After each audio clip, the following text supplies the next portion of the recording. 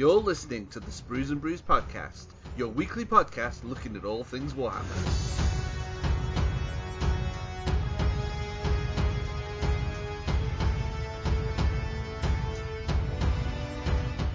Hello and welcome to episode 157 of the Sprues and Brews podcast. My name is Dave and I'm joined once again by Matt. Hello. And Jay. Hello. No Andy this week, unfortunately, as he has got to work. Damn those in real life commitments. They do get in the way, but they do pay for the hobby, so it swings and roundabouts, isn't it? So on this week's show, we're going to be talking about some tickets which we've just literally got our hands on a few moments ago, and that is for our first big Warhammer World tournament since the dawn of time. Well, not since dawn of time, since COVID. Since the end times. Since the end times. So we're going to be chatting about that a little bit later on in the show, talking about what we might be taking. Basically just getting really giddy about going to a tournament with Warhammer World, which is fantastic. We're also going to be talking about our top 3 terrain kits later on in the show. There's quite a big selection now across all the different gaming systems, so it should make for a fun top 3. And we've also got all of the latest news as well, including some more about those Black Templars. So that should be pretty exciting. But before we get stuck into all of that, let's talk about what we've been doing in the hobby since the last podcast. So, Jay, what have you been up to? So I've not done loads of painting, but I've done quite a lot of modelling. So I've been working on the Battlefleet Gothic Corsair Eldar, restoring them. And I've been putting them all back together this week. So I still need to find some bases for some of the models. I've based a few of them, but I'm really happy with how these have sort of come up new. So that's been the building side. I've also built some Primaris Assault Intercessors in anticipation of the Black Templars coming out this month. They've sort of been announced a bit sooner than I was expecting. So I thought I'd got a bit of a head start on the Black Templars, but maybe not. And then on the painting stream last night, I started painting up a test model for the Black Templars, so working on the Black Armour, using Louise Sugden's Black Armour Masterclass, but without as many layers. As I didn't, I think her Masterclass is great for sort of centerpiece models and characters, but for your general infantry, I think it might be a bit overkill and take me quite a long time to paint. So that's me. Excellent. Quite a rapid fire there. I'm kind of the same. I have started painting my Void Dragon. Such an amazing model. What I did I didn't get to join you guys on the stream last night, but I was painting along, and I've kind of lightened up the body of the Void Dragon, and I've started work on the many pieces of floating debris that's around him, like I guess it's Blackstone, isn't it? That's floating around him. So he's going to be really fun. I mean, when you start putting your paintbrush on these things, you start to realise how long it's going to take. I keep finding bits of debris and I'm like, oh, there's another bit. But he's going to be really impressive, I think, once he's finished. And then he's going to start smiting some Primaris vehicles or Orc vehicles, whatever he can get his hands on or spear on. Really looking forward to getting him finished. Aside from that, I've built some Necron Warriors that came with Imperium, and I think that's me really for the hobby this week. Matt, what have you been up to? Well, I finished painting the Kilrigan. Oh, what a beast that model is. Mm-hmm.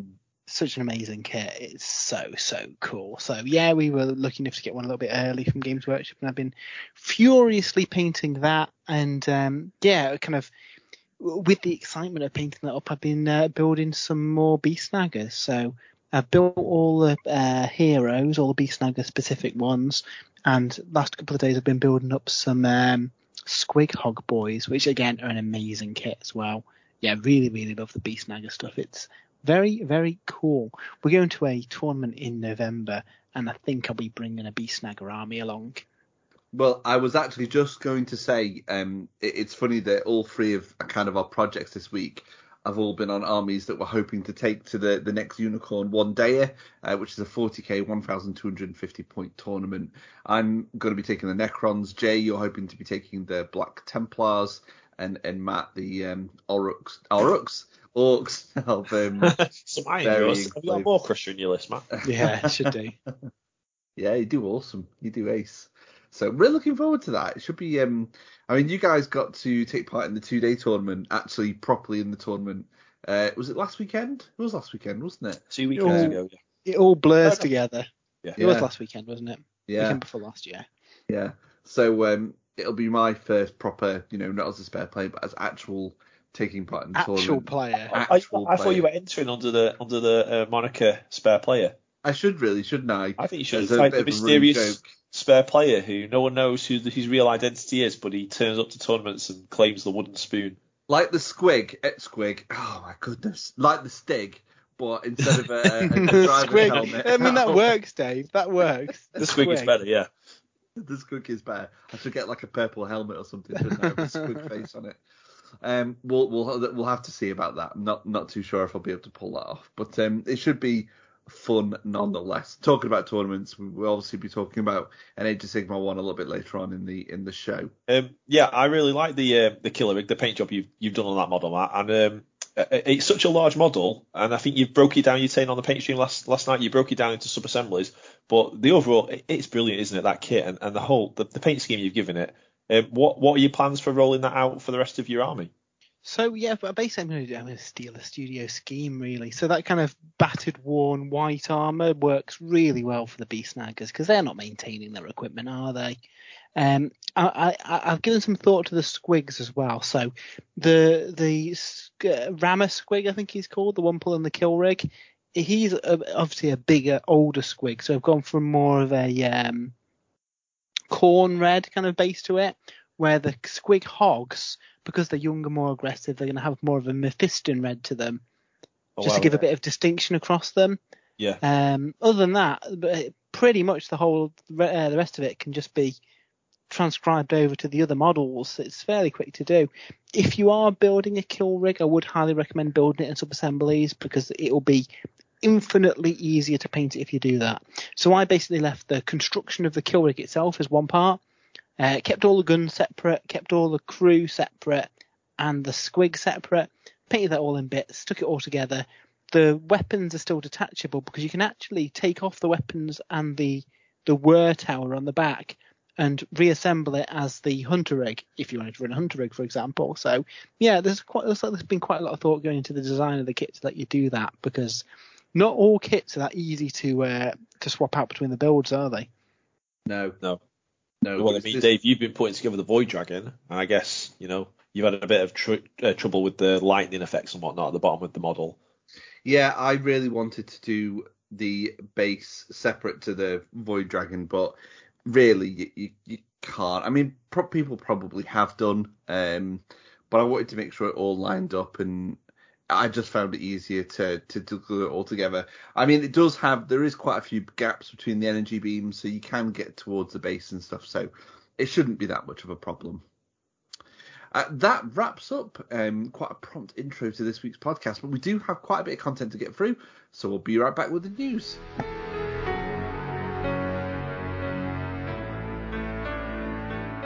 So what do we have in this week's news, Matt? Well, this week we've got a box that I know Jay is super excited for. The Black Templars army set is up for pre-order.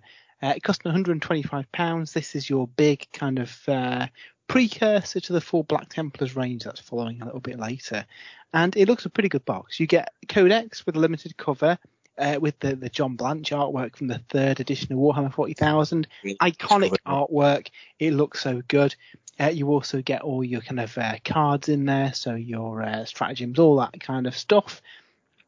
You also get 13 models, which seems low on model count, but of those, you get the Emperor's Champion, you get a Marshal, you get a Primaris Crusader squad, which is the new. They're not actually scouts, are they? They're neophytes, but like trainees, aren't they? Yeah. Yeah. And you get a Redemptor Dreadnought. Now, unfortunately, the Redemptor doesn't have any upgrade parts on it. It's literally just the stock Redemptor kit, but all the other new models in the box are brand new.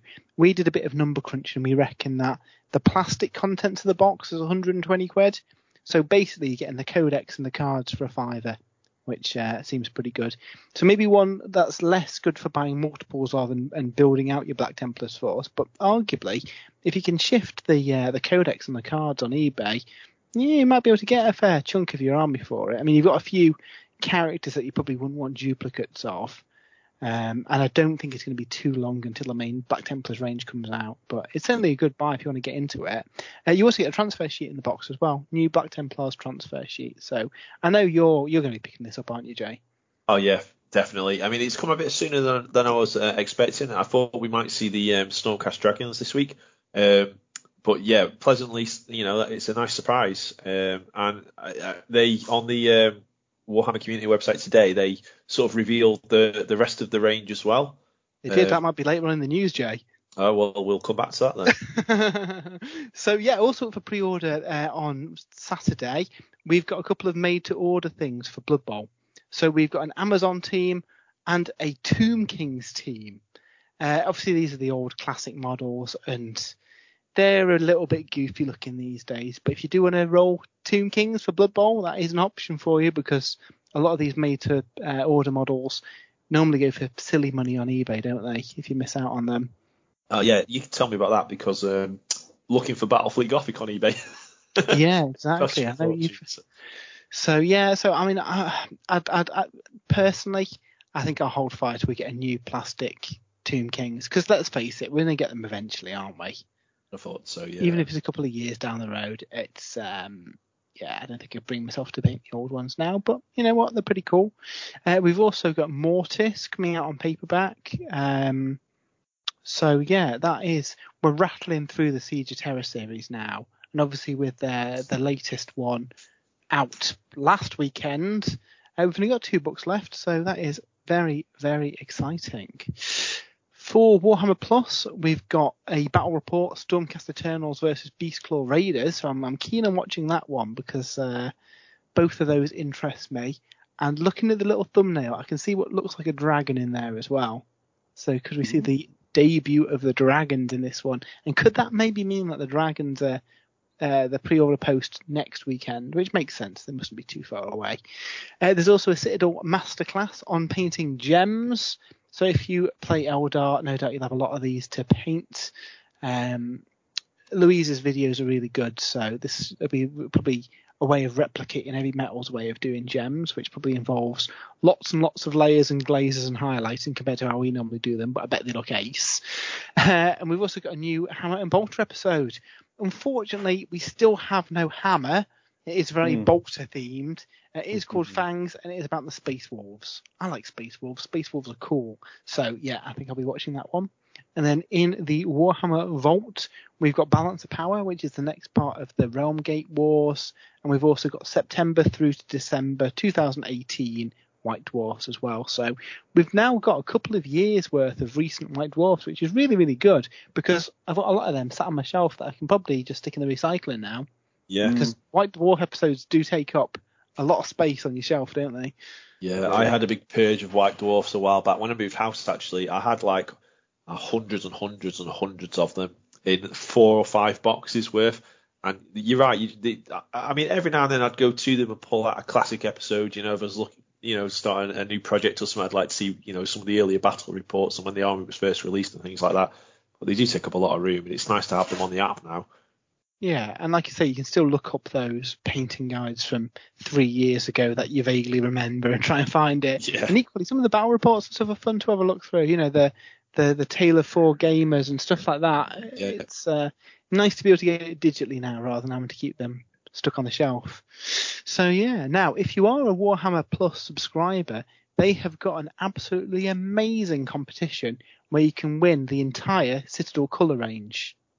So that is every single paint across base, layer, air, contrast, shade, dry and technical, as well as one of every brush they make, and all the tools they make, all the handles they make, the clippers, the spray racks, the files, the project boxes, every single thing that they do apart from spray cans. That is a lot of stuff, and I think somebody online tallied up it's about £750 worth of paints and tools and accessories and stuff. That's a lot of so yeah, in October, 5 subscribers will win it. Wow. I'd have to find a new like drawer to keep them all in because it's a lot of paints. Keep you going for a bit though, wouldn't it? It would. It would. You might be tempted to try out all sorts of like paint schemes that you've never really had the paints for. I mean, the terrifying thing is I've got the majority of these colours. I think Jay probably has too. Maybe not the air colours. But yeah, definitely replenish the supply. So yes, that's really cool. We also saw today on Warcom a free Horus Heresy supplement. So they did, it was a Solar War, Pluto one, I think. Imperial Fists and Alpha Legion, was it? Yeah, so now they've got another one, the Defense of Sotha, which is based on the Pharos Horus Heresy novel. And it features the Night Lords and the Ultramarines.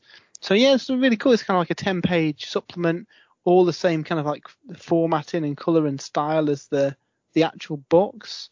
Yeah, so there's a new unit for the Night Lords in there.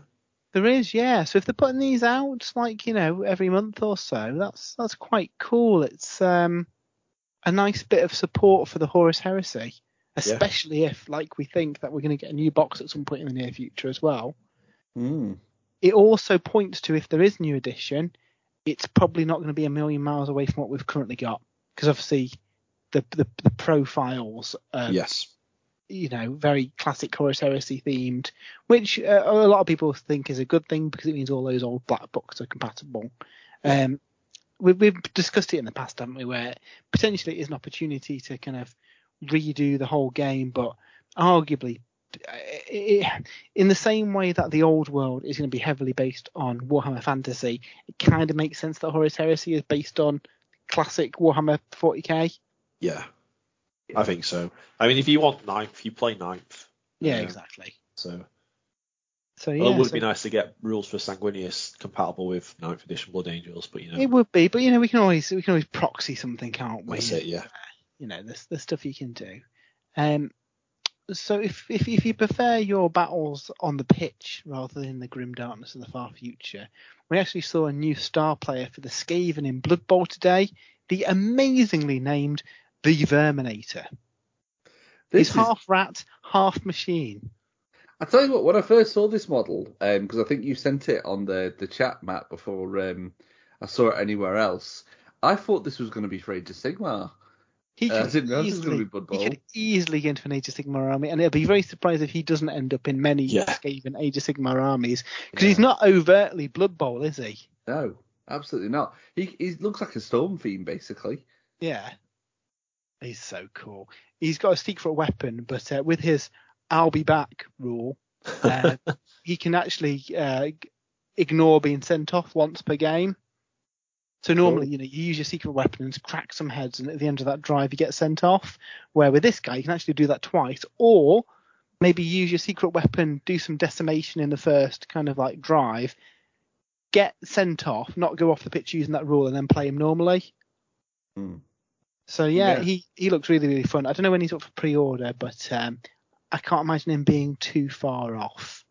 Have you got a Skaven team for Blood Bowl, Dave? You know what? I don't, and I've asked them for a while. Yeah, because I enjoy painting Skaven. I think I will be getting a Skaven team. My main team really at the moment is Ogres, but I think I will have to pick up the Skaven Scramblers. Yeah, my bro's got them. They are really cool. You know what? We should start a new Blood Bowl league, shouldn't we, with a new edition of the game? Absolutely, yeah. I had a game of that yet. No, so we need to get on that. And then finally we had a bit of a preview that Jay mentioned earlier. The Black Templars, the rest of the models in the range also got unveiled. It did say that these are not too far after the army set, which is cool. We saw a new model, the Castellan. Now this guy is based on the guy off that John Blanche artwork that we mentioned earlier, and he looks really cool, doesn't he?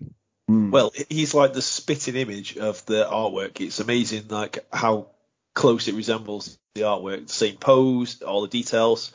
The firstborn Marine as well, although he does look quite big.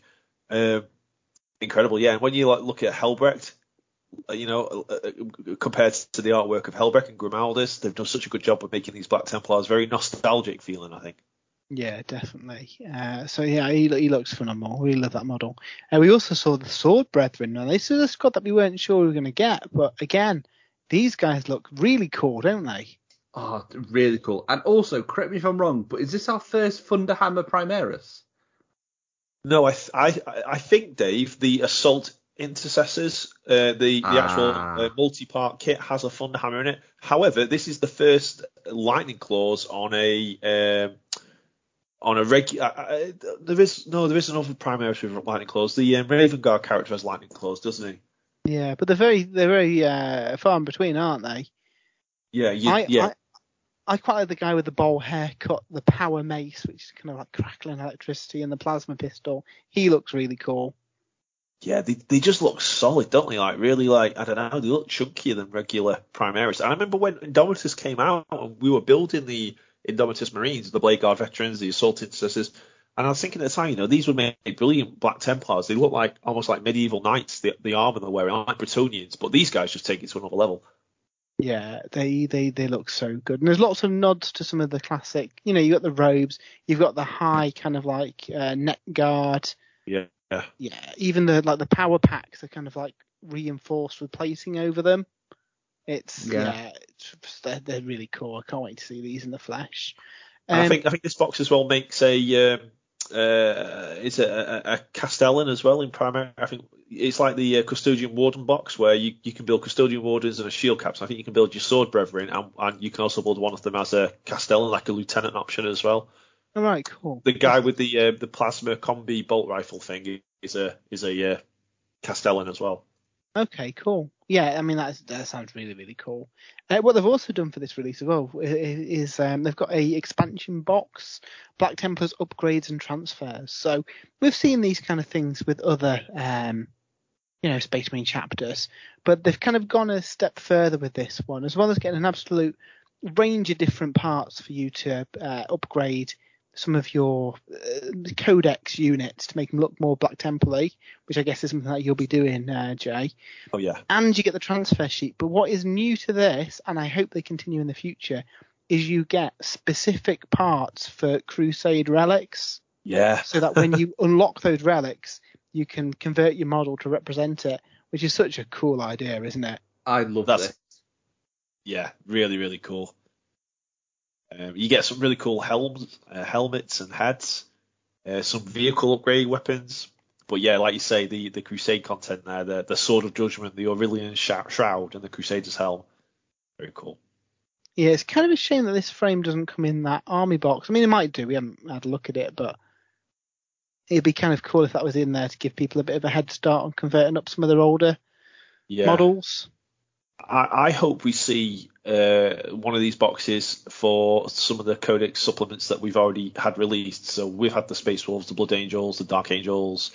It would be a shame to have to wait another couple of years before we get an upgrade and transfer pack for those models. Yeah, see, each of them got like an upgrade sprue, but it had way less parts than this. It did. I think they've gone more of the angle of, the Necromunda upgrades that they've done recently, where it's a full kind of like 2 sprue box with loads more options.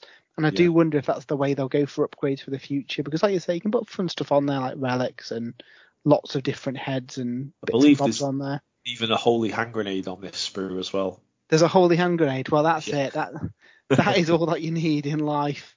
So yeah, really, really cool. It does say that the models within the box will be available separately in a few weeks. So that's good. It's not as if it's going to be months and months until you get them.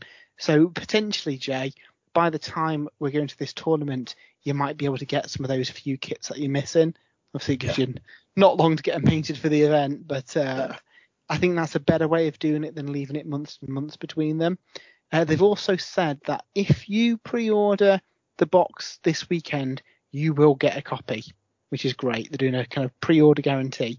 Now, what they haven't said is that when you'll get it. So I do wonder if it'll be like an Indomitus situation, where if they do sell through all the stock, they will make you a copy made to order, but it might be further down the line. I think they're sharing some more details on Warcom this week on the ins and outs of that. And they said back when the Octarius box came out, that's something they're looking to do for every limited box. So you're still going to have to order it like the weekend it's up for pre-order, but you're not going to be in the situation where if you're not on the Games Workshop site at 10 o'clock, you miss out forever. So that's a good compromise, isn't it? I think it's a really good compromise. Beat those scalpers. Absolutely. So I think we might see a few new Black Templars armies spring up in the next few months. And if you want to try and get your Black Templars painted to Battle Ready standard, the guys on YouTube put out a Citadel Colour how to paint Battle Ready Black Templars video, which is maybe a bit quicker than Louisa's. Mm-hmm. I only had a very quick look at it because obviously I've got my Death Watch, which all this talk about Black Armored Marines was like, I should really get my Death Watch up to 1,250 points maybe. So yeah, I did start watching it, but I was at work at the time, so I'll have to watch it properly tonight. Nice. So yeah, I know we've only got the one kind of box up for pre-order, but that's a pretty good pre-order week, isn't it? It is. It's a really good pre-order week, especially if you're Jay. Yes. Well, I mean, that's it. It's an exciting end of the year for me, really. Black Templars I've been looking forward to for a while, so I can be working on those for the next few months. Potentially, we might see some Horus Heresy before Christmas as well, so that's exciting. And then there are all sorts of rumours for the last two, because obviously I think we're going to get an Imperial and a Xenos 9th edition Codex before the year's out as well. And there's been some interesting rumours about what we might see there too. So exciting end of the year. Yeah, very much so. That brings us to the end of this week's news segment. It's time to talk tournaments, so we'll be right back.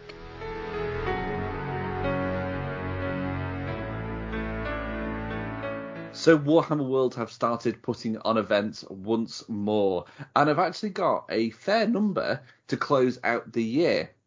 The two we're going to be chatting about are the two that we were most interested in. So the first one was a Warhammer 40,000 event, which was different because instead of focusing on match play, which, a lot of the 40k kind of tournaments, especially at Warhammer World, concentrate on, this was actually going to be a Crusade event. So taking advantage of the Crusade rules. And this got us all very excited, didn't it, guys? Yeah, I mean, it's the first Crusade event that Warhammer World have done, and maybe tournament's the wrong word for it, because I think it sounds like they've got some cool stuff planned for it, like where they'd have the mission pack you'd find out on the day, because obviously you don't want to give away what's happening in the twists and turns. It's all about the story. And you had to bring 50 power, but it could be an existing Crusade army that you've already built up to that point, which is really, really cool. That your existing Crusade could go on a little campaign to Warhammer World and fight through these events and gain access to some bespoke relics and upgrades and all the other fun stuff that the events team have dreamt up. Now, unfortunately, I think this one sold out rather fast, didn't it, chaps? Yeah. We could not get this one, which is a shame. I hope they do more, though, because I think this would be like a unique experience to play through a Crusade at Warhammer World. Yeah, I think so. I think these would be really popular, and it's a different way of going to an event, isn't it? Because in a tournament, it is. When we go to roll some dice and have some fun, but really, a formal tournament's all about winning games, isn't it? Where this is a little bit different. This is about telling the story with your Crusade force, with earning those cool, unique upgrades, and even just the experience of seeing what the missions are, because that would all be revealed on the day. So. Yep. You've got to make sure you've got a force that can account for anything. And in that kind of event, they can do some, asymmetric missions that aren't necessarily balanced in a tournament play, but might be really cool. Like you could have sieges or one force, I don't know, a ship with one of your units and a character crash lands on a planet, get besieged by the enemy, and you're waiting for the rest of your force to turn up to save you. Stuff that I think it'd be really cool from a story point of view, but you couldn't probably do in like a formal tournament. But yeah, unfortunately, we missed out on that, which is a shame. So I'm hoping that Warhammer will do some more of these. I mean, from the speed that they sold out, I imagine they'll probably be putting on more because I think it's been a popular one. 100%. I think it'd be really good to take like a start. I mean, what would you guys prefer? Taking a brand new Crusade army or expanding one that you've already got? So there's arguments for both, isn't there? Because we played a lot of Crusade back when the game came out, but then we got to the points where codexes were being released. So really, a lot of those early forces, you kind of want to reset and use some of the features out the new codexes. I'd have probably used my Beast Snaggers, a new Beast Snagger force, going heavy in on all the squig stuff, and come up with a bit of narrative and backstory and name all my characters and see what antics happen. And if, one of my characters kills another one of my characters and takes over the tribe, then so be it. That's what happens when you play Crusade. Yeah. How about you? Are you...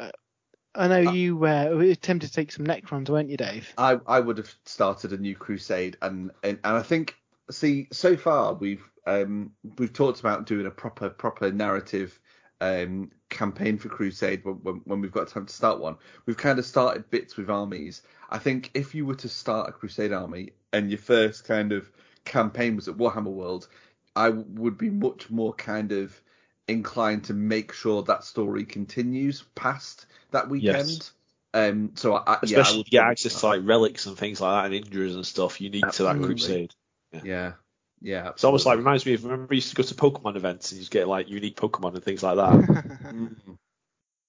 Yeah, I mean what's really cool as well is that if they did this annually or every 6 months, that same Crusade army could come back and they've got those existing upgrades and you could see them kind of level up over the course of it. For AOS, I hope it's something that they do as well, especially with the really cool thing in the AOS books, the Stormcast and the Uruks, where your characters can upgrade to better versions of characters and get mounts and stuff.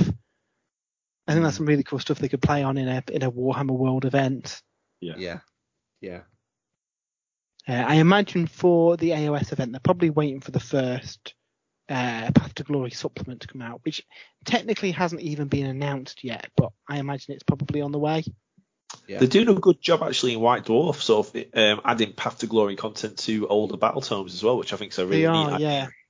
It's a nice way of those older books to getting to catch up, which is something that was missing for 40k because some of the armies, Tyranids, GC the Court and the like, Eldar, are missing that kind of Crusade stuff, which, like I mentioned at the start, it kind of puts you off starting a Crusade army because when the book comes out, you're probably going to have to restart it anyway. Yeah. So that sounded like it was going to be a pretty awesome weekend. Unfortunately, we couldn't get tickets for it, as Matt said. So let's not dwell on that too much, guys. Let's talk a bit more positively about what we did get tickets for. Yes. So what did we get tickets for, Matt? So on the 27th and 28th of November, there is an Age of Sigmar team event, which is super, super exciting. So this is a 2-day event with 60-inch by 44-inch standard kind of size battle and 5 games. You come with a team of 4 people.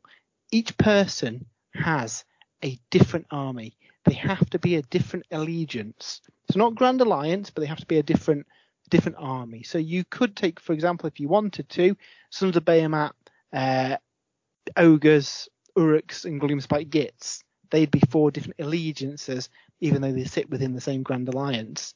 Now, each team cannot duplicate War Scrolls.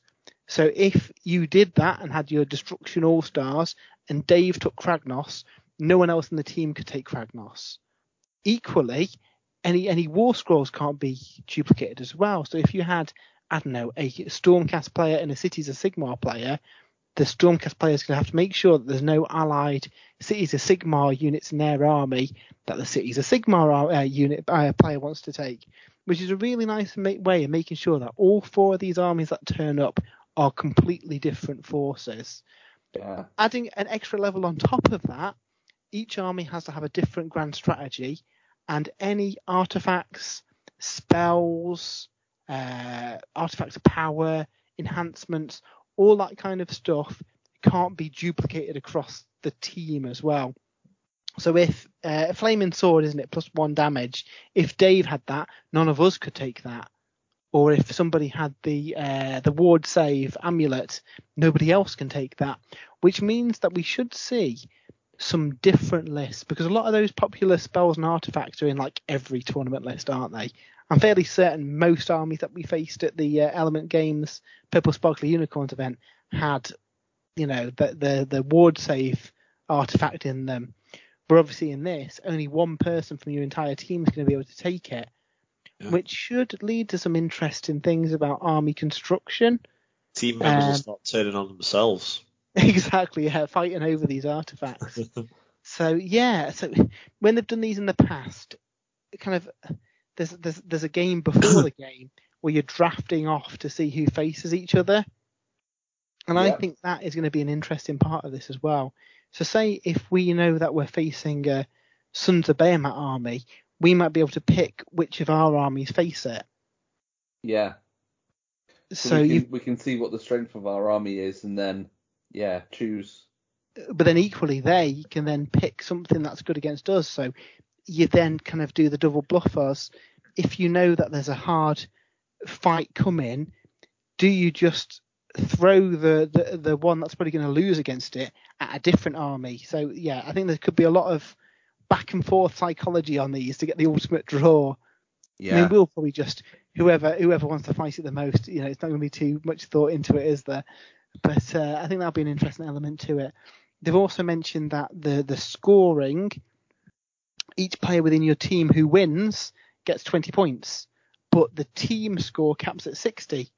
So even if you win all 4 games, you get 60 points, which means that you can afford to lose a game as well if you have a bad matchup, because you're not going to get penalised for winning 3 out of 4 games. I'll happily take that one for the team, guys. So it looks a really, really cool thing. Now, they said on Twitter that obviously it's teams of 4 and they've got to adhere to social distancing. So I don't think there's going to be a massive capacity at this event. No. Maybe even only 5 or 6 teams, which is pretty exciting. Yeah, that's both exciting and, a little bit of a shame for those, because I'm sure there's going to be lots of people that are going to be absolutely devastated they're not going to this. Yeah, I mean, what's the capacity? If you can fit 40 tables in there, that's 10 teams. Mm-hmm. So we've got a top 10 finish then. This is it. Yes. This is it.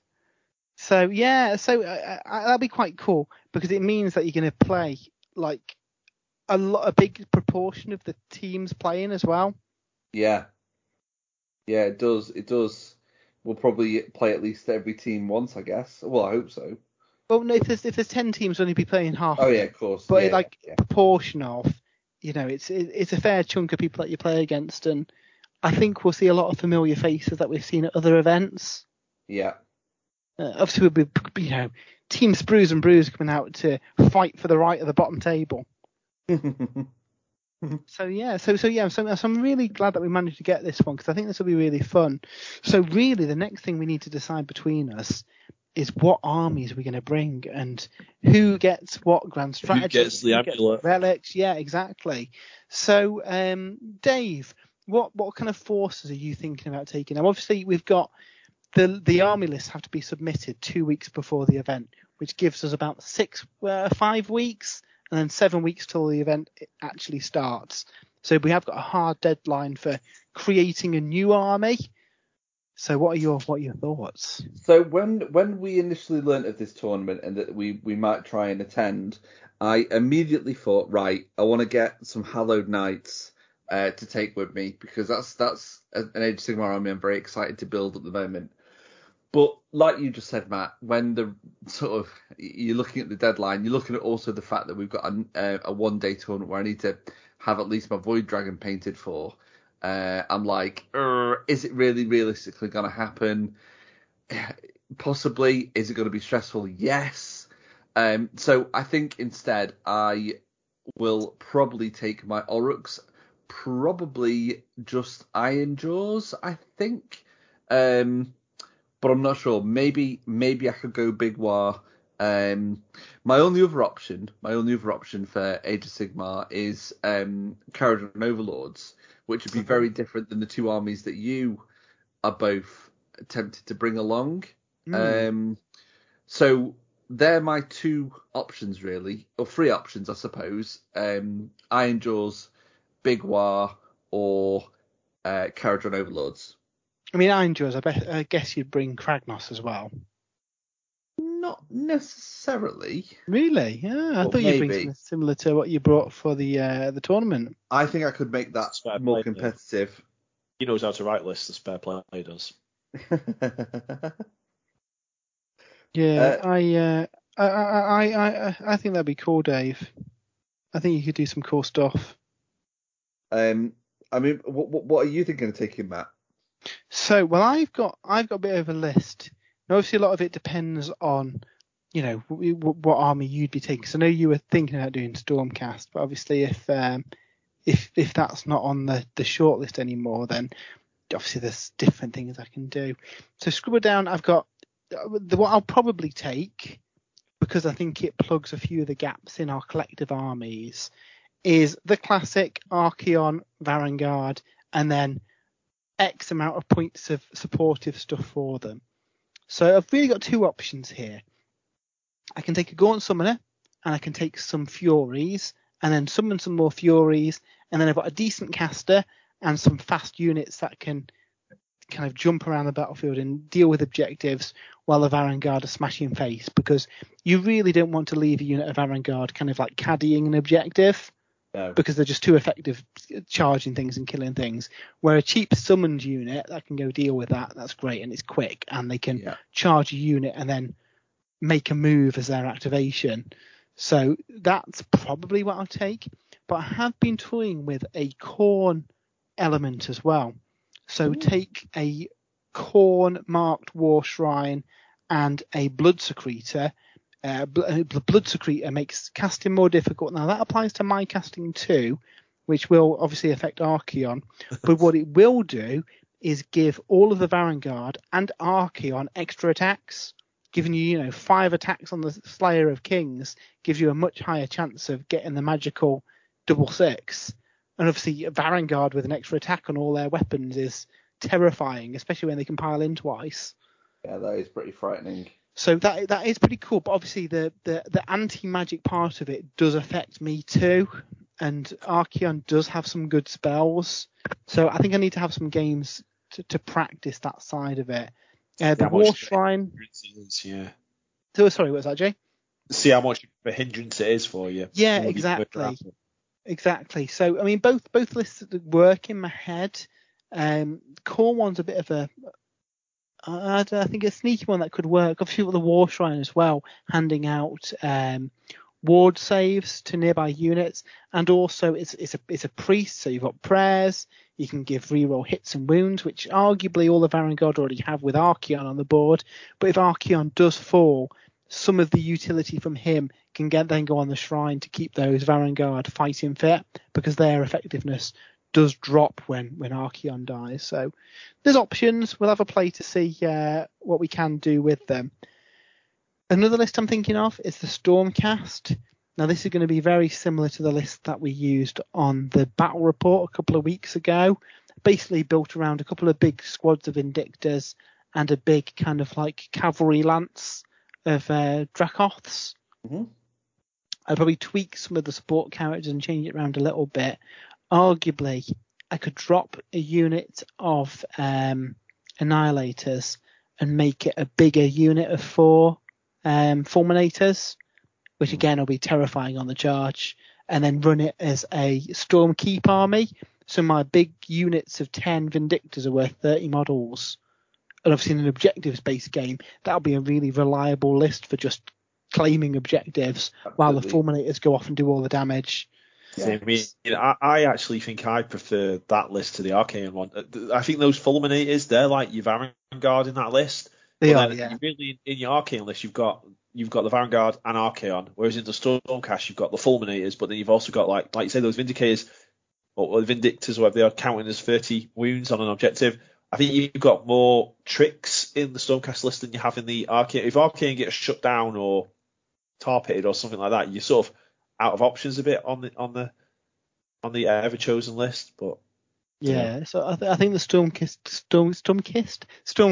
would be quite a good list. And obviously, I'll lose out on deep striking if I go for the Stormkeep army. But I think tournament play, I think the counting as more models is super important for those objectives, because you know how hard it is to kill that, especially with I've got Indrasta in the list as well. Yep.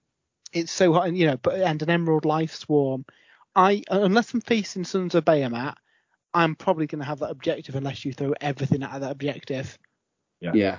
They're going to be very hard to kill and stay down. I think that's the kind of list, if we're fighting like an army that we don't necessarily need to kill, but could have a good board control on, then Matt's army would come to the front then and go, but it's still got those killy elements as well. It's not like you're missing out on that.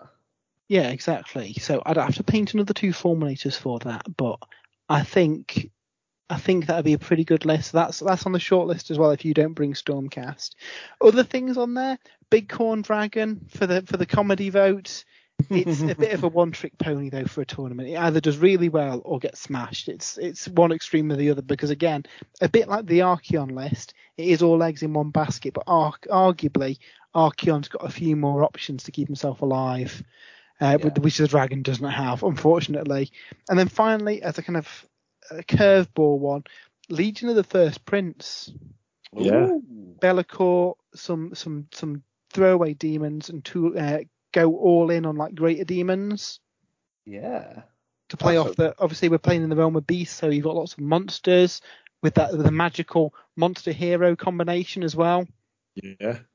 So that is another possibility. But again, I think what we need to do in the next 7 weeks is have some practice games with all these armies and see what works. But I think bubbling to the top at the minute is Archeon or the Stormcast, but I think I could do a decent First Prince army. What about you, Jay? What are you thinking? Black Templars, probably. Black Templars? No, I'm 100% taking the Lumineth again. So these are an army that I waited so long to be able to use and play. I spent so long building and painting them. And only now, really, we're coming out of COVID and we're going to events again that I've been able to use them. And I had such a good time using them last weekend. Used Techless for the first time. So only 6 match play games in with the Lumineth. So I want to carry on going, and I want to sort of refine the strategies and, master sort of the deployment phase and things like that. Just improve, really, using the Lumineth. So I will be taking them. In terms of what kind of list I take, the list I took to the tournament the other weekend didn't do too badly. I think it surprised a few opponents just how resilient it was. And I think if we get matched against, armies that rely on lots of rend, I mean, you mentioned Archeon there, Matt. Actually, Archeon and the Varangard, I think, would have a tougher time against my Lumineth army. They would, yeah.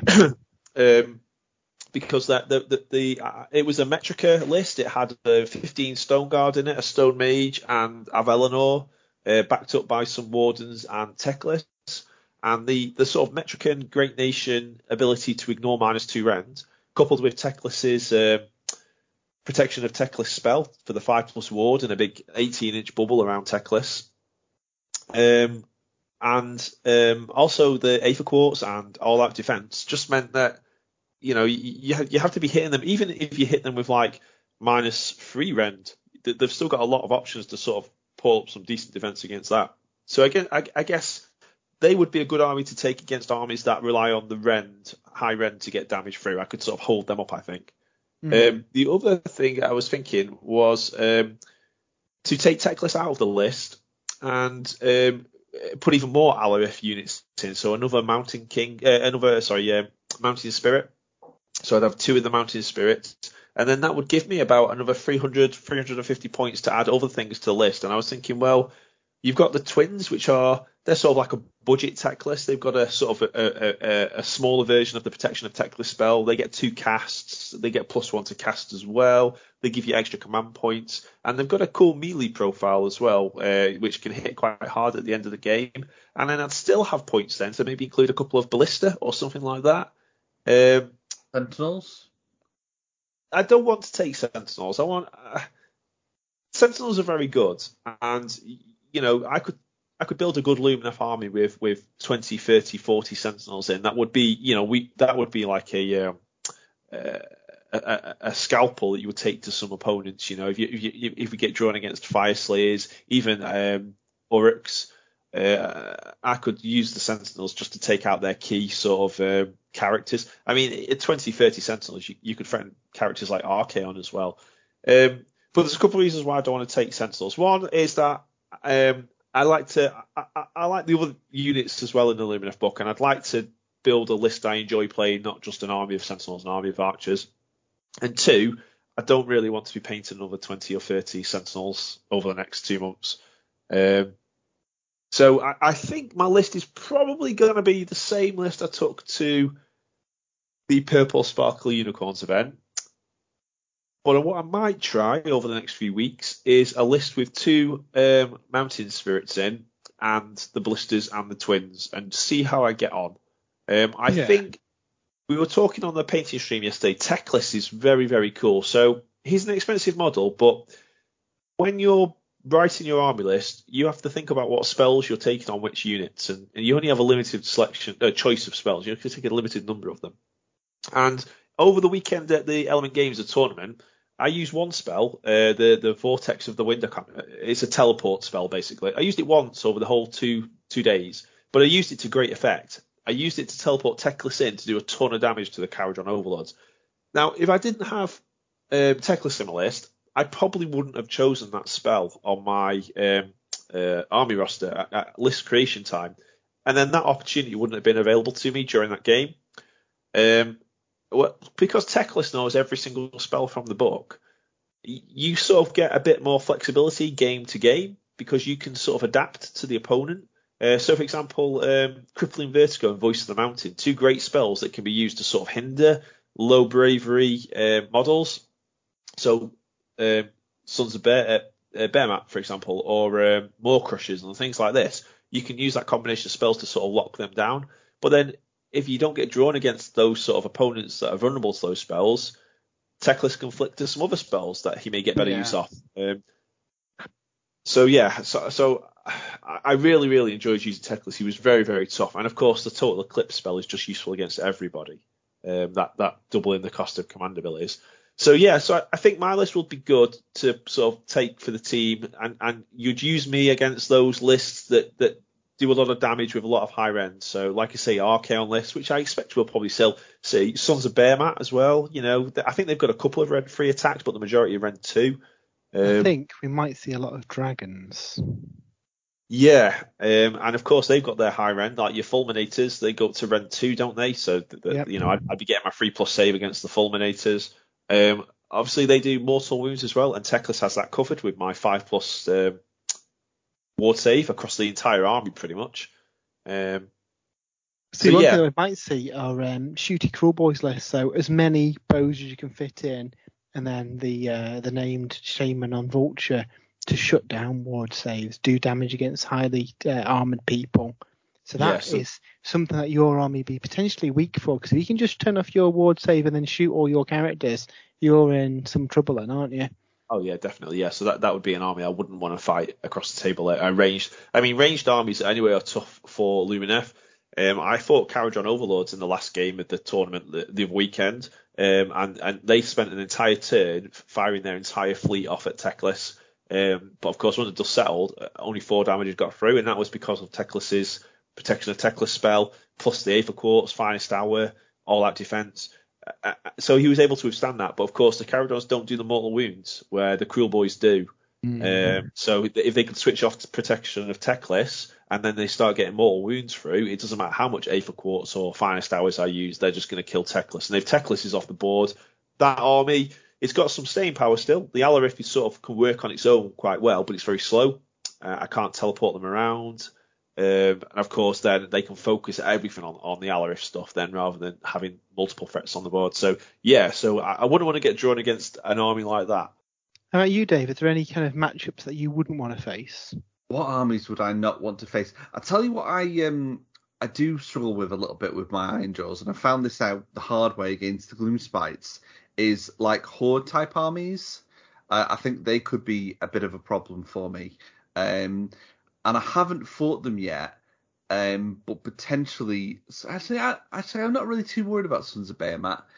I'm gonna have to say Horde armies and fast moving armies. Slaanesh and Gloomspite Gits, I think, could be a challenge for me. Yeah, see, I think the Horde armies, if you use brutes, you've got the objectives. They just need to try and kill you. Which I think with the amount of attacks they get, they've only got a 4+ save. And there's no way apart from, well, there's Mystic Shield, obviously, like all out defense to bring them up to a 3+ save. They've got 3 wounds each. They're not unkillable. But I understand what you're saying about they've got their rule where 1 wound models haven't got the objective. But I think that they're not impossible to take down in numbers. Yeah. Yeah, I think between us, I mean, Andy is thinking of either taking, he's got all sorts on his list: ogres, bone reapers, sons of Bahamut. There's even talk of Nurgle if the new book's out by then. Okay. So yeah, so I think between us, we're going to have lots of options for fighting different armies, aren't we? Yeah, I think we will. Yeah, absolutely. Jay's got quite a defensive army, great for objectives. Yours is kind of middle ground if you went for the Stormcast list, Matt, or maybe more killy if you went for Archeon, where I think whatever list I would take would be pretty killy.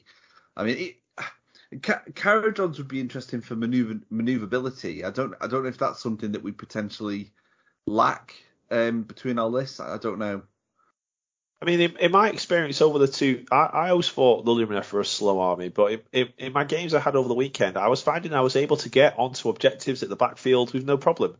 A combination of teleporting, the smaller board size as well helps. So yeah, I don't know. I think the most important thing is an army that you enjoy and an army that you know how to play as well. Mm-hmm. Yeah. So, well, I'm in trouble then. I enjoy them. I'm halfway there. I think it's going to be. It doesn't matter what we take, really. I'm sure it's going to be an absolutely amazing event. I just want to roll some dice, really. Yeah, it's going to be really fun to like play the games alongside you guys, and then have a bit of a kind of debriefing after the game and see how we've all got on. There is that little bit of added pressure as well, isn't it? I mean, we're all friends, but you're kind of going to be thinking like, I don't want to let the side down here, you know. This is it. As well as the team score, there's an individual score, so I wonder if they'll have some prizes for like individual best players as well. Maybe. Well, yeah, I'm really looking forward to it. I'm looking forward to the practice games as well, because I think we should try and really, because, you know, we probably have habits of not really training for tournaments, do we? Maybe we should. We need to get good. Well, that's it. I think we need to try and have a game every week and get a tactics down. Get good. Yeah, absolutely. And I can't wait to obviously discuss how we get on the podcast the week after. So that's going to be late in November. Should be really, really cool. I think that wraps us up for this segment, and we do have our weekly top 3 coming up next.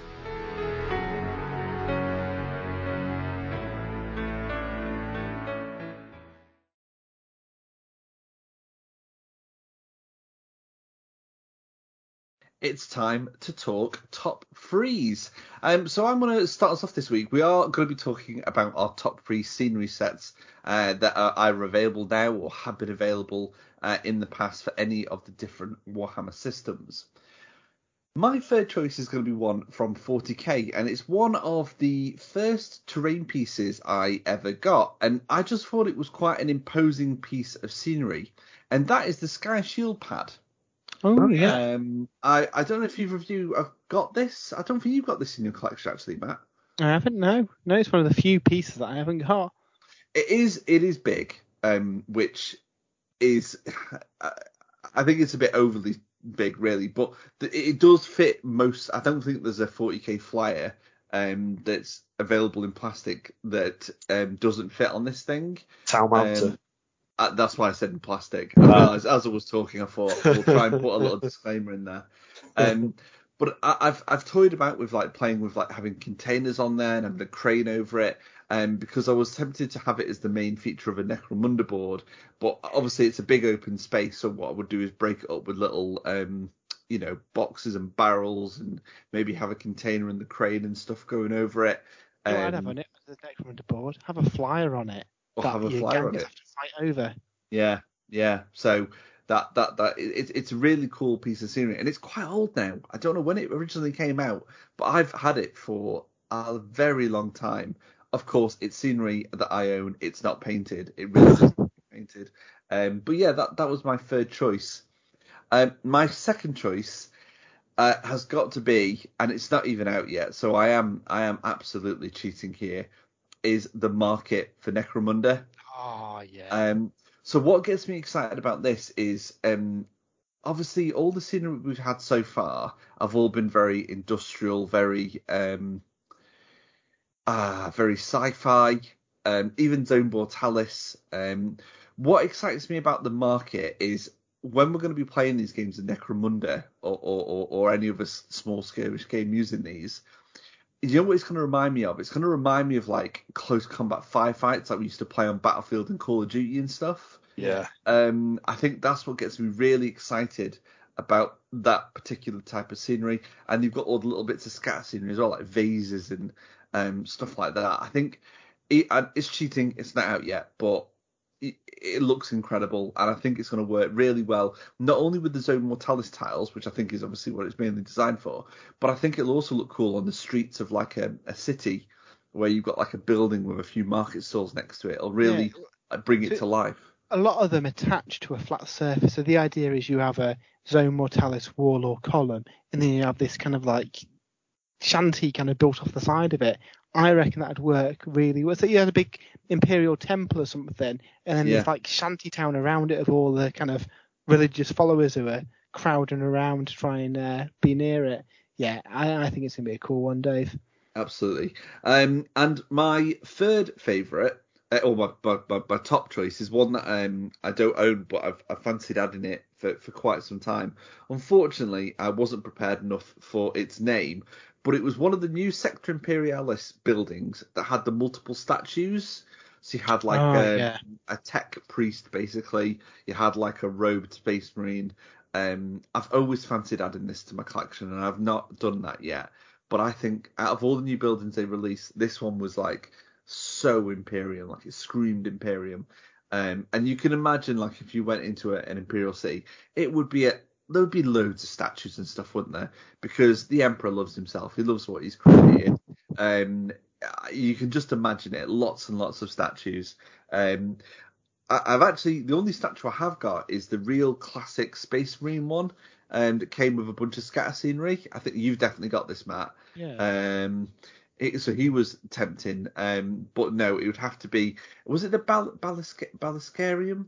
I know the one you mean. A big scene that came with some statues. It was cool. Yeah, it was. Don't know if you can still get it. A lot of that's disappeared from the web store now. Has it? Yeah. Interesting. I hope I've not missed out on that. Because obviously we're getting slightly updated ones in the new Kill Team box, aren't we? Yeah, absolutely. But they're not as impressive as this one. This is big and impressive, but well, we'll see. Maybe I'll have a look after the show. Jay, what is your top three? Cool. So my top three. Years back, I don't think Forge World do this anymore. Forge World used to do like big 2x2 resin tiles, different boards, and they did some really cool like bunkers and battlefields, and I think there's like a Necron-y looking board as well. But one of my favourites was the tile that had a crashed Thunderhawk on it. Yes. Yes. So you're playing your games over a crashed Thunderhawk, because Thunderhawks really nice models, bit difficult to use in a game of 40k, bit hard to maneuver around a battlefield. So if you just crash it on the floor, you get all of the sort of benefits of looking at a nice, well, smashed up, nice Thunderhawk model, but you don't have to worry so much about placing it, moving it. Yeah. So that was my third choice.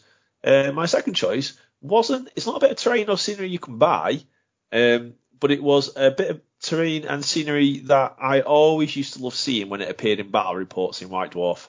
And actually, I think it went on to inspire some scenery that came out later on.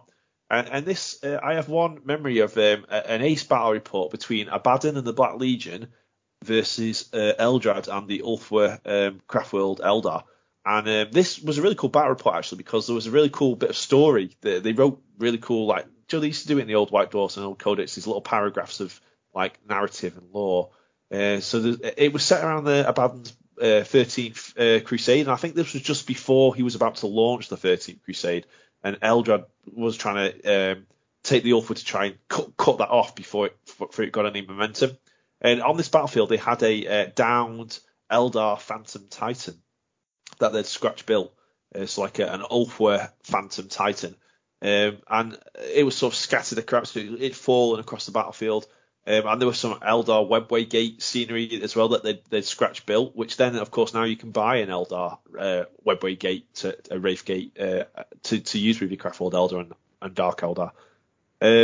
So that was always really, really cool, and I used to love. I can't wait for that White Dwarf to come back onto the Warhammer Plus app so I can read it again. Yeah, it was a good battle, and this was like 3rd edition, I think, 3rd or 4th edition. So my top choice, and I think you might have noticed a theme developing here. This is a board at Warhammer World, which has a downed Warlord Titan on it. So you play your game over the corpse of like a burnt out they've smashed up a Forge World Warlord Titan, so you can have your battle over that. And I mean, it always blows me away when I see it because it's such a cool looking board. And Warhammer World can get away with doing that. You know, they can make one of these models and smash it up, but I can't imagine anyone else like mere mortals doing that. But again, this is the same thing. You know, it's very, very, very rare. You'd be very, very lucky if you can take a Warlord Titan to a 40k game and actually use it properly. So the next best thing surely is fighting over the skeleton, the burnt out husk of a Warlord Titan. In fact, we really need to book that table and have a game on that table. We do. We absolutely do. Yeah, absolutely. That's a great show, Jay. I thought you were going to mention the bridge one for a moment, but yeah, I forgot about that one. The bridge board is good, yeah, but I was thinking scenery pieces, and I slowly got bigger and bigger. Yeah, no. What I'd love to see is like a downed Imperial Navy spacecraft fighting over one of those. Yeah, that'd be ace. Really, really cool. Matt, do you want to finish us off with your top 3? Well, in third choice, I've gone for a bit of Middle Earth, and it's the Rohan House. This is a super modular kit that can basically build you any Rohan style house you can dream of. It's really clever how the sprue's put together. You can just build it as a single cottage. You could build it as a blacksmith's. You could build it as the great hall that is, in the film.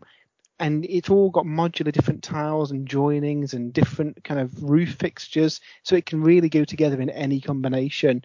I really hope that when the old world comes around, they use some of that design to give us more like classic fantasy style buildings, because I guess arguably it's a bit too fantasy for Age of Sigmar, which is a bit kind of more surreal, isn't it, in its buildings?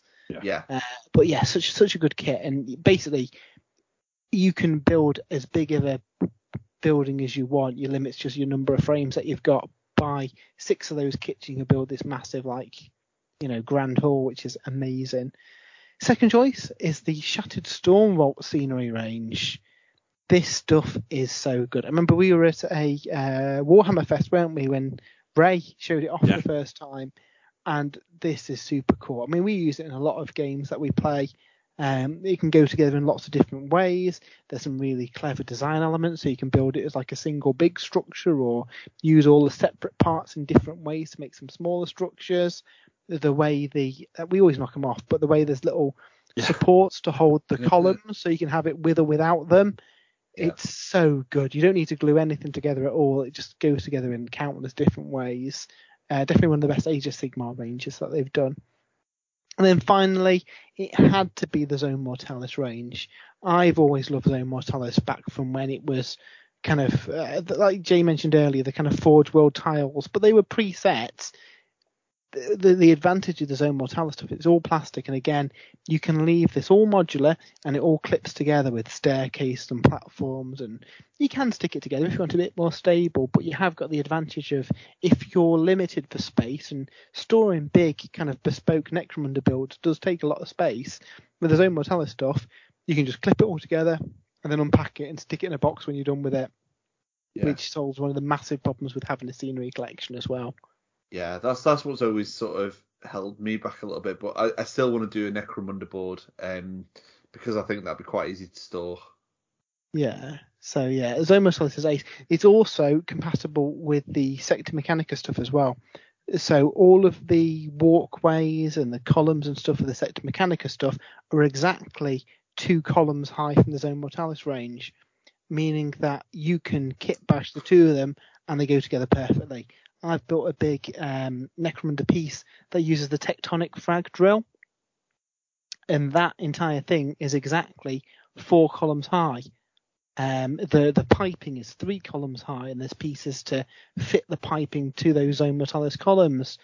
You can keep stacking up the ladders and staircases as much as you want to get around those angles. So in theory, I mean, there's some at Warhammer World, isn't there? But in theory, you could build a massive 20 column high structure and have kind of ladders and stairs all kind of going around it in a bit of a spiral staircase with all piping and ducts and walkways and gangways and little bits of equipment hanging down. Really, the sky is the limit. It's just, if you've got enough parts, you could make the most elaborate board ever. I was going to say that the sky and also your wallet and funds are the limit. So I did have some honourable mentions. Now, Jay mentioned the kind of bespoke tiles that Forge World used to do. Before that, they actually did a trench kit where you had to create the board yourself out of polystyrene, but it was a kind of a sunken trench that you'd put into it with all walkways and stuff. Back when the Deathcore of Krieg range first came out, and I think they're super rare and super hard to get hold of now, but they looked absolutely fantastic. But the Games Workshop trenches are cool, but obviously they're raised, so it doesn't really work like a trench, does it? Where these were kind of you'd carve out the trench lines and then put these in, and there's all sandbags and encampments and stuff, and it looked so good. So that's an honourable mention, as is the old manor house for Warhammer Fantasy, which I still think stands up now. Yes, that's a fantastic kit. I always wish I had one of these. I luckily managed to pick one up before it went out of production, and I really hope they reinvent it for the old world. Yeah, that'd be incredible. I'd be tempted to get that, even though I haven't got a Sigmar board. Yeah, very, very cool. Excellent stuff. There was 1 or 2 honourable mentions in my list, but I think some of them might crop up on the community top 3. So speaking of which, we'll take a pause and we'll come back with that.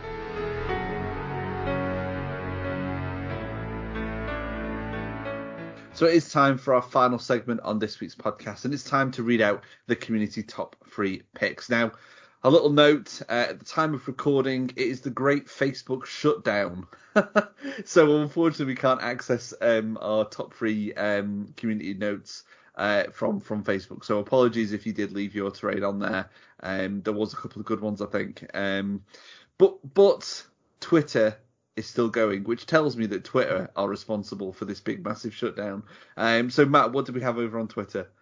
So, on Twitter, Anonymous Rex has got the Sector Mechanicus terrain from Kill Team, the Imperial Sector Ruins, and the Azurite Ruins. Love the sturdy feel of these kits and how the sprues are smartly laid out. One thing for the Azurite Ruins, they make really good flight stands for your Caradron ships. Yeah. If you pin them cleverly, it looks like they're flying past them. Mouse Bates says it's hard because of all the amazing stuff that Ray Dramfield's done. However, number 1, the Mech Shop work table. 2, the Minotaurum crates. 3, the Promethean pipes. And 4, the Necromunda stairs. Yeah, some really good choices there. The Humble crates are really, really good for line of sight blocking as well. Yeah, they are. And they're so 40k as well. Great scatter scenery. Yeah. Garrow 30k says the Zone Mortalis walls and doors, the Zone Mortalis stairs and platforms, and the upcoming Necromunda marketplace. You might see a theme there. Yeah, absolutely. On a related theme, Vidic says my top 3 are the Necromunda Gang Hideout, again an amazing kit, the Zone Mortalis walls and doors, again awesome, and their Protein Reclamator. So this is Mark Bedford when he did a lot of the Necromunda terrain, and I think we've seen this in person, Jay. He'd built this big, basically slaughterhouse. You throw the bodies in, it grinds them up, the corpse starch comes out the bottom, and he used the Chaos Space Marines Stargate thing on its side with more spiky bits and a bit of a gutter on the bottom of it. It was awesome. Vidix actually recreated this piece for piece. It looks amazing. Yeah, I remember seeing that as well. It must have been at an open day or something. Yeah, really cool. Incredible. So Vidix recreated it piece for piece. It looks exactly like Mark Bedford, so really cool. I need to do the same at some point. Fabius Fulgrim says the Necromunda Market, the Sector Imperialis at Basilicanum, and the Gorkamorka Cardboard Fort. I can't believe I forgot the cardboard Gorkamorka Fort. Jimmy says the Fortified Manor for Warhammer Fantasy, the Citadel Woods, and the Witch Fate Tour, all still classic kits. Darren Winter says the Mighty Fortress. You've got bits of this, haven't you, Dave? Oh yeah. I've got enough to. I've got all of it. I could make a castle. Yeah, absolutely. If we ever wanted a siege game, I've got that covered. Like always. Number 2, the Wall of Martyrs. Number 3, the Imperial Manor House. Neil says Cities of Death. That's the classic. I've got this. The old original 40k buildings, which are quite a bit smaller than the new ones. Yes. The Zone Mortalis, both the old and new, and anything with the old Necromunda bulkhead. So if you played Necromunda back in the 90s, you got a sprue of plastic bulkheads and then card components that slotted in to make this modular, kind of like an oil rig. They were really cool. Obviously, the Sector Mechanica stuff is kind of like the spiritual successor to that, but you actually had more options with the Necromunda bulkheads because you could do diagonals and stuff because it's all made out of card. And then finally, Scott Frazier says the Void Shield Generator, again, amazing kit. Cool. The Tectonic Frag Drill, mentioned it earlier, really cool kit for the Gene Stealer cults. And finally, the Orc Fort. So this is, I guess, a spiritual successor to that cardboard one we mentioned earlier. It came in the Octarius box. It can build 4 or 5 different small orc buildings, but they all transform together into one big orc fortress, which is an amazing piece of design. Yeah, it is. It's really, really cool. It must have been over on Facebook. Somebody gave a shout out to the Crash Tequila Lander from Battle for Macragge. That was definitely going to be one of my honourable mentions. I've definitely got to utilise that in my Necromunda board somewhere, I think. Yeah. Really cool. What's next week's top 3, Matt? So obviously we've got the Black Templars limited edition book coming out with that classic John Blanche artwork. So we want to know your top 3 Games Workshop pieces of cover art. Ooh, so these can be from a game system or a codex or a battle tome. There's a lot of cool ones to go at here. Oh yes. Yeah, that's going to be a difficult top one. 3. Excellent. You can get your choices in early via social media. Head over to facebook.com/Sprues and Brews. That is when Facebook is working. Or you can tweet to us at Sprues and Brews, or wait until the Monday before we record and post a reply to the tweet that Matt very kindly remembers to send out. And I think, gentlemen, that brings us to the end of another week's podcasting. I believe we've got Andy back next week. I don't think he's in work. We'll have to wait and see. And hopefully we'll have lots more hobbying to tell you guys about. Until then, have a great week of hobby, and we'll speak to you all again very soon. Bye. Bye.